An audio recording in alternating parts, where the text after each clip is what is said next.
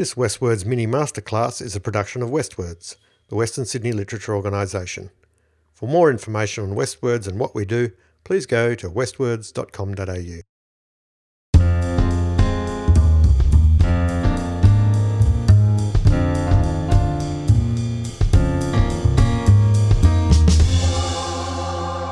So today I'm talking to Tim Harris. Tim Harris is the best-selling author of several Laugh Out Loud series for kids. The more recent ones would be Toffle Towers, but he first burst onto the scene with Exploding Endings, which is short stories, and Mr. Bambuckle's Remarkables, of which I think there are 3 books. Is that correct, Tim? Four books in that series. I'm sorry, there's 4. So, Tim, thanks for joining us. How are you, mate? I'm pretty good today. It's almost like the stomach's just starting to gurgle for some lunch, James. So I'm starting to imagine chicken sandwiches. Well, we're all in lockdown at the moment, and I guess I know that you're a mad cricket nut like me. I could just edit that out to say you're a mad nut, but you're a mad cricket nut. Pity it's not cricket season, isn't it? Well, is it any season at the moment? It's not any. It's the season. Yeah. Well, as a proud Manly supporter, you'd be pretty sad at the moment, right?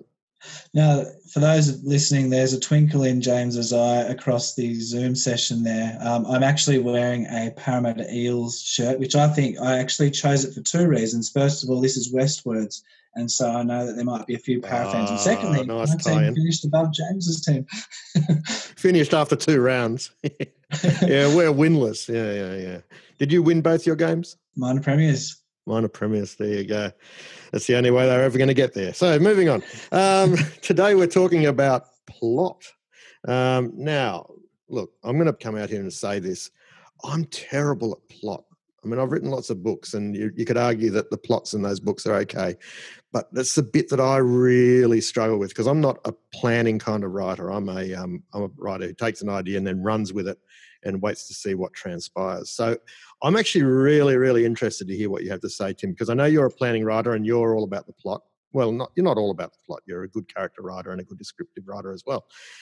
But I'm really keen to hear how you do this, because I'd love to be able to do this better myself. So where do you start? How do you get that plot thing off the line? So I like to start with a concept before plot is mapped out, and a concept can be a really big idea. It can be a really small idea as well. And I might use an actual example of a concept before I tell you about how then I mapped it out with a plot. So here's the concept, and this is based on a true story, something that happened to me in real life. I was walking back from the shops one day, and I think I had some bread or some milk in my hand. It was a really simple little errand, and I was about halfway returned to home, looking straight ahead down the footpath, and a little voice called out to me. And it was a real human voice, and the voice said, "Excuse me, do you want to buy this for $5? And I turned to my left to the house that I just walked past, and there was a kid, probably about 10 years old, sitting on a chair, and he was holding up a piece of art that he had drawn, which was actually an iPhone screenshot. So he had drawn a screenshot of all the icons on an iPhone, and he was selling it for $5. In the end, I said no, and I went home. But actually, I felt guilty, and I walked back and bought it because it had planted a concept. It was the concept of, this kid wants to make money, and it was a money-making concept. I wonder if I can turn this into a story. So how did the plot come about? Well, there was the concept planted. Someone wants to make money. Then the job was to give this story a beginning, give it a middle, and give it an end. And so that's when the planning started to happen. All right. So you took the concept, you turned it into a plot. Have you got any other examples from your own work that you can give us? So, for example, let me try and work this out.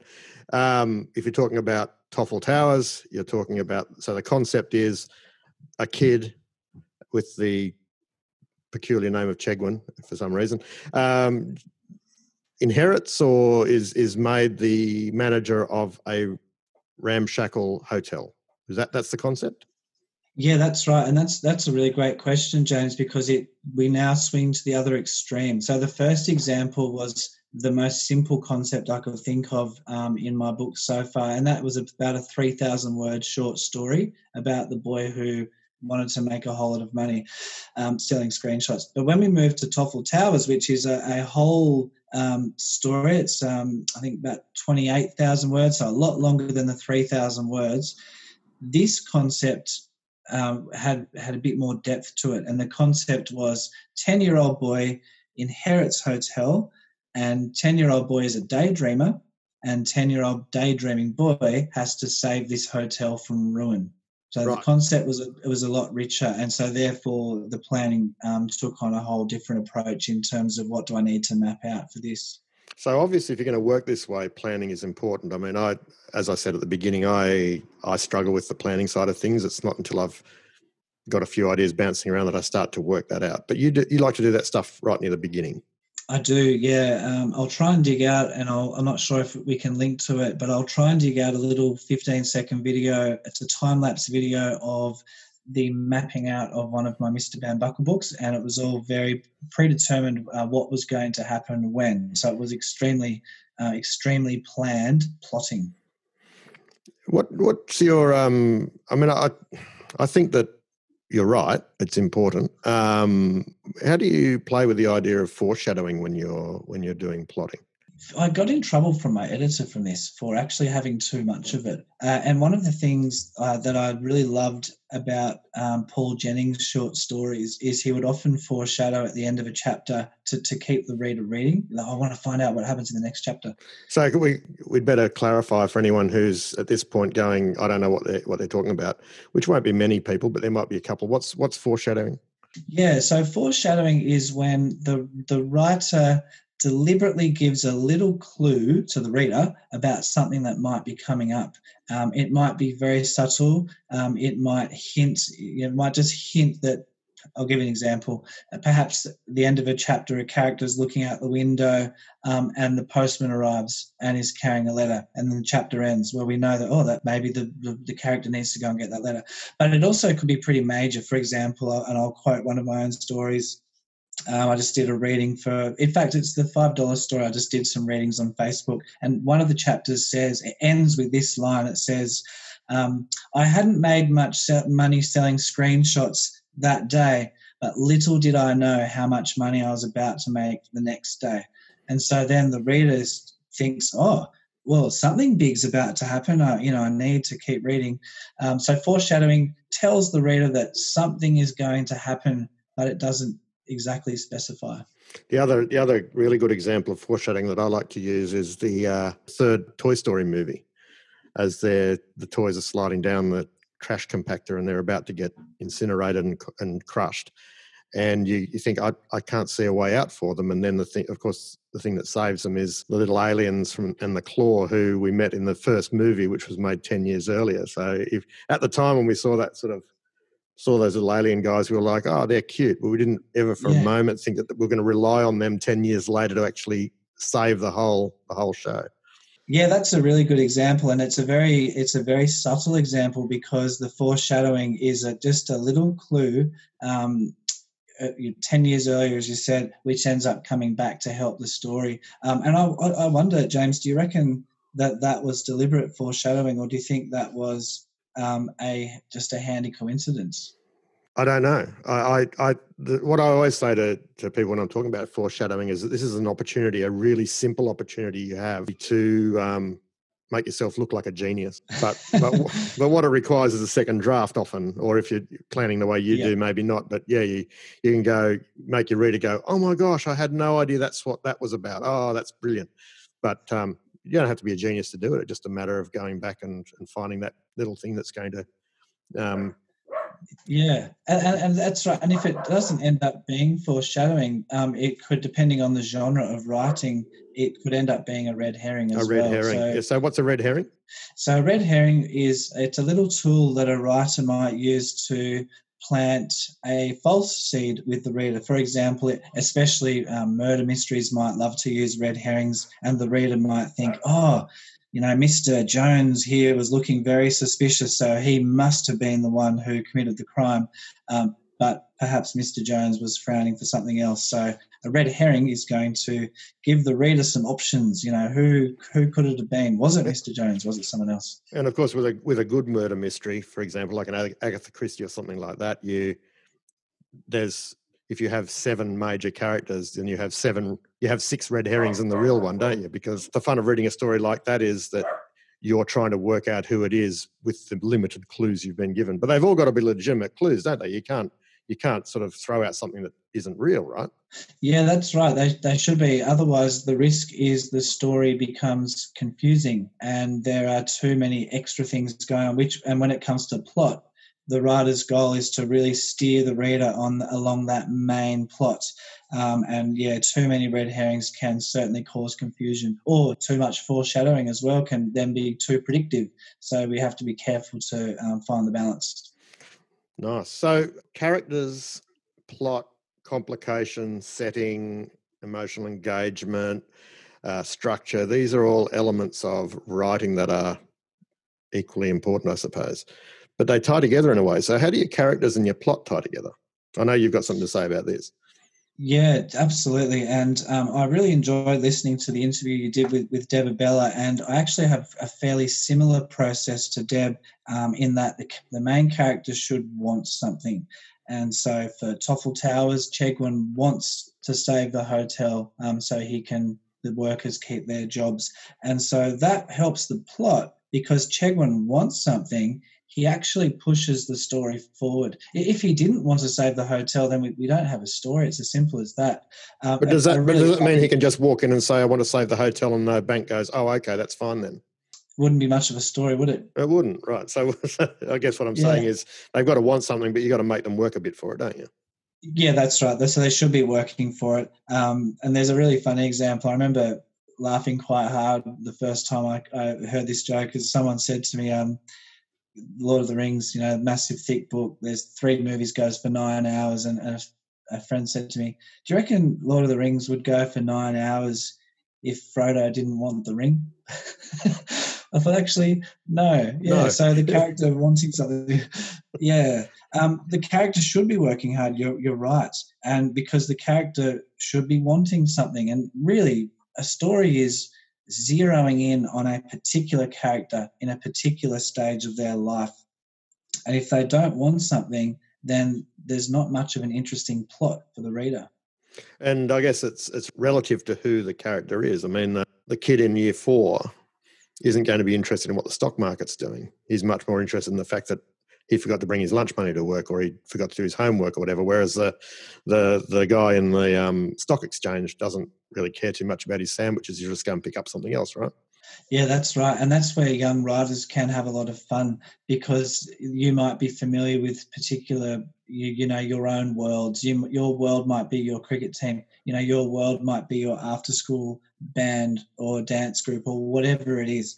And you can use that to help tell a story because if you're familiar with the world, then it's much easier to identify with a character and place that character and give them something to want. And then suddenly you've got a plot to work with. So a term that people throw around a lot when they're talking about plot is subplot. Can you put that in terms that people can really understand? What's a subplot and how do we do that?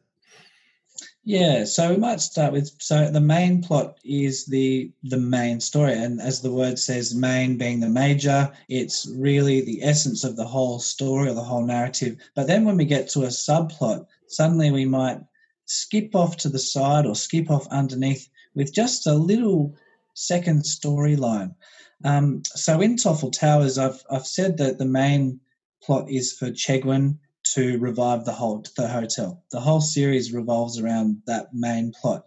But a little subplot is that somebody keeps stealing food from the kitchen. And now the whole story, otherwise I would have called the story Kitchen Towers if it was about the kitchen, but no, it's Toffel Towers, about the hotel. So now we have 2 storylines. We have a main storyline. Chegwin is trying to save the hotel. But now there's something else to think about. Somebody has been stealing food from the kitchen. And so subplots create a richer narrative. And I think as readers, sometimes we actually love subplots almost as much as the main plot because they can create a lot of intrigue. And I remember reading Harry Potter for the first time and just being swept up in all the different layers of subplots that were put in there. Generally, the bigger or thicker a book, generally the more subplots we'll begin to have. So something like the movie Titanic. What's the main plot there? The main plot there is a ship sinking, right? Yeah, that's right. Yep. So what's the subplot in that story? So the subplot there would be we have a romance. Probably that would be the major subplot. We have a romance between two people who are on that boat while it's sinking. Now, Tim, some stories take place over a really long time, and others take place over a short time. How do you manage the flow of time when you're playing with a plot? I mean, you don't want certain. I guess the example I'd think of is that song "Friday" by Rebecca Black, that breathtakingly terrible song that her mum paid for, that is now one of the biggest most hit clips on YouTube. But she spends a long time telling us what she has for breakfast and how she gets to the bus stop. What are your thoughts on how the time frame in a story works in relation to plot? Well, I think as a result of you saying that, Friday is probably going to peak on YouTube again. It's going to rise up the charts. Well, it'd be nice if they linked back to us, wouldn't it? Yeah, that's true. Actually, yeah, Westwards might get a bit of a peak on YouTube. Yeah, so that really great question, and this is important for young writers to get their heads around because you can actually cause yourself harm, especially in an exam situation. So the reality is, for most young writers, you'll be clocked at 40 minutes of writing time until you leave school, and that's for test situations. So if you're given 40 minutes to write an entire story and you want to write an epic story about some hobbits who are trying to take a ring to Mount Doom, a story that takes months and months and has subplots, there's no way you can tell that story in that time. So time frame can actually dictate the quality of your writing when you're going through school. And if you deliberately tell a story that, say, takes place over lunchtime, so now that's a very short time frame, what you are giving yourself is the chance to be descriptive, the chance to help a character become real, and a chance to perhaps put some dialogue in the story as well. So time frame, guys, is just so important.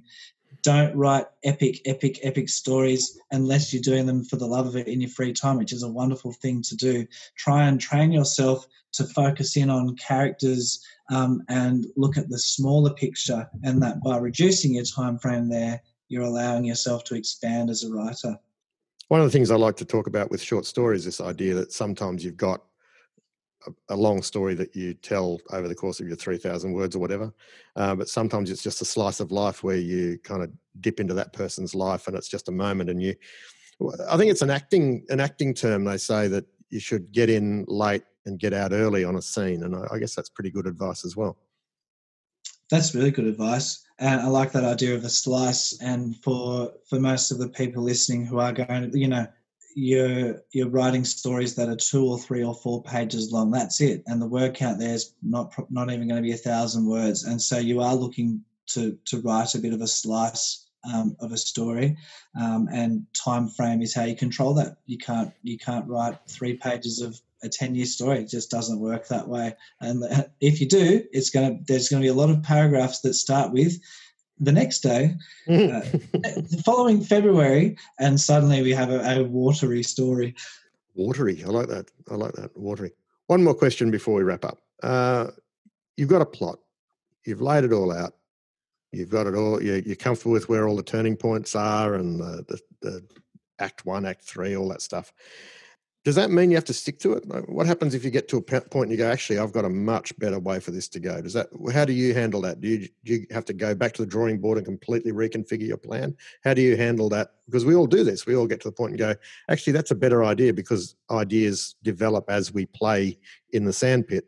So how do you do that? Yeah, super question. And for the writers listening, for the young writers listening, I always like to say to students I'm teaching, run with your improved idea. And that analogy of the sandpit's a good one, because you might start by making a one-story castle in the sand, but suddenly you realise, hey, actually this would be really cool if there was a window here. Or if it's your story, you might go, actually, you know what? I'm going to introduce this character here because now it adds a whole new element to the story I hadn't planned. So if that happens, you may have to revise what happens after that in your plan, or you may not. It just really comes down to the actual scene that you're writing. But be patient with it and constantly revise your plan, because that's the only way you can stay on top of it. And so the trick to that one is, and I think this is what I try and do, is plan simply. So I plan the main beats of my story, and I actually leave a little bit of room in there for things to change or things to develop. But the key, and this is what I'll really stress here, the key is you must know, well, I think you must know how the story is going to end when you're learning to write. Someone like, I know you, James, you've written over 30 books. You'd be an excellent pantser because you can back your ability to get to a really great end. So when you say pantser, what are we talking about there? Yeah, sorry. So pantser is you writing with a bit of a concept or a bit of an idea, but you haven't mapped it out explicitly.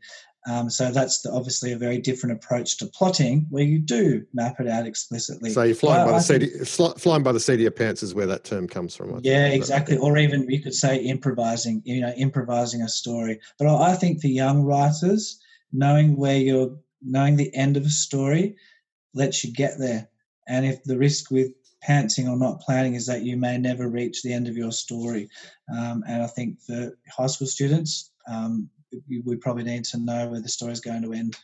Do you ever have you ever done this thing where you've gone partway in and you've gone, oh, I want to explore this other idea, and as you're doing that, you introduce a new character, and then you go, actually, this is a far more interesting story than the one I started with, and this character's story is more interesting. I might have to discard that. Have you ever had to do that? No, I haven't. I think mainly because of the way that I do plan. But what I have done is introduced ideas that then I'll pull in later. So let me give you an example. Let's say chapter 1, suddenly there's a new character who I hadn't planned that I think, oh, brilliant, this is a really great character. What I'll do is then find some room in chapter 4 or chapter 7 to bring that character back in because they were really adding to the story. Yeah. Have you done it? Yeah, I have actually. Yeah, I've had to discard an entire character and gone, and that becomes a structural question. Then you go, well, the questions that you ask when you're playing with structure of who's telling the story, when are they telling the story, how are they telling the story, and is their story actually the most interesting part of subplot within this story as well? Yeah, that's right. For the high school writers, it comes down to the purpose of your piece of work. Is it a passion project? If it is, you can afford to really make as many changes as you want. The other extreme is an exam situation where you're given 5 minutes to plan and then 40 minutes to execute. That's where those 5 minutes you really need to get the beats of your story and try and have a strong idea of where you're going to end, because you just won't have time to make huge changes. Yeah. So I'm going to put you on the spot, Tim, if that's okay. Can I do that? Yeah, sure. I want you to imagine that you've got a 40-minute writing exam. And the stimulus you've been given is this. It's a line from a song by Bob Dylan, and the line is, they're selling postcards of the hanging. Use this to describe an event taking place in an alternate universe. Okay. So the first thing I'll do is read that quote and just get a bit of a feel for it, and it takes 5 to 10 seconds. So I'll say it again for our listeners. They're selling postcards of the hanging. Now, our stimulus says that's a different universe. So straight away, I wanted to go back into probably the 1800s, maybe like Wild West, bushranger situation. Mm-hmm. Yeah, that's right. So I suppose, that could be an alternative universe, going back in time. But I think a lot of people are going to be doing it. So what I try and do as a writer is immediately think of the possible perspectives of this story and where it could be. And I'll tell you what I mean. Most young writers are going to be focusing on the hanging because it's a horrible way to die. Yeah. It's really dramatic, and it's naturally going to draw people in. But what I would like to do to get a fresh idea, because at the end of the day, if you're doing an exam, you want your writing to stand out. So I would look at the word postcards, and I would think, well, is there a story about the person who's actually selling the postcards, as opposed to the hanging itself? So perhaps my story could be about the person who's selling postcards has run out of postcards, and suddenly we have this whole new take on the quote instead. Or it could be about someone who buys one of the postcards but is not interested at all in the hanging. And so by being drawn into the easy way is to write about the hanging, but by looking for different perspectives, suddenly you might have a really fresh idea or something that's going to stand out. And then when it comes to the alternate universe part, I think that's probably the hardest part of the stimulus, and your job would be to help the reader with the setting. In fact, you might need to listen to our setting podcast to get some ideas for this one. Maybe. But just to summarise that, because I know I sort of spoke for a little while, but the trick is try and find a unique perspective with the stimulus before you start plotting. And so for this one, I was thinking about the postcards, or I was thinking about the people buying the postcards instead of just the hanging. And I guess the other thing is a bit of a sidebar on that, and a good advice for our listeners is, in an exam setting, just because they put up a picture of a lighthouse doesn't mean you have to write about a lighthouse. Yeah, that's right. Well, I think that lighthouse one is a really great example of how you can use a stimulus as a metaphor as well. The lighthouse could represent somebody who's acting as a beacon of hope for somebody else. And I would always encourage young writers to look for those chances to think beneath just the image. I guess the other example I often give people is if you see a picture of a gate, if they give you a picture of the gate as a stimulus, it's not necessarily a story about a gate. It's more about people being locked out, or people being locked in, or approaches into a different world or whatever.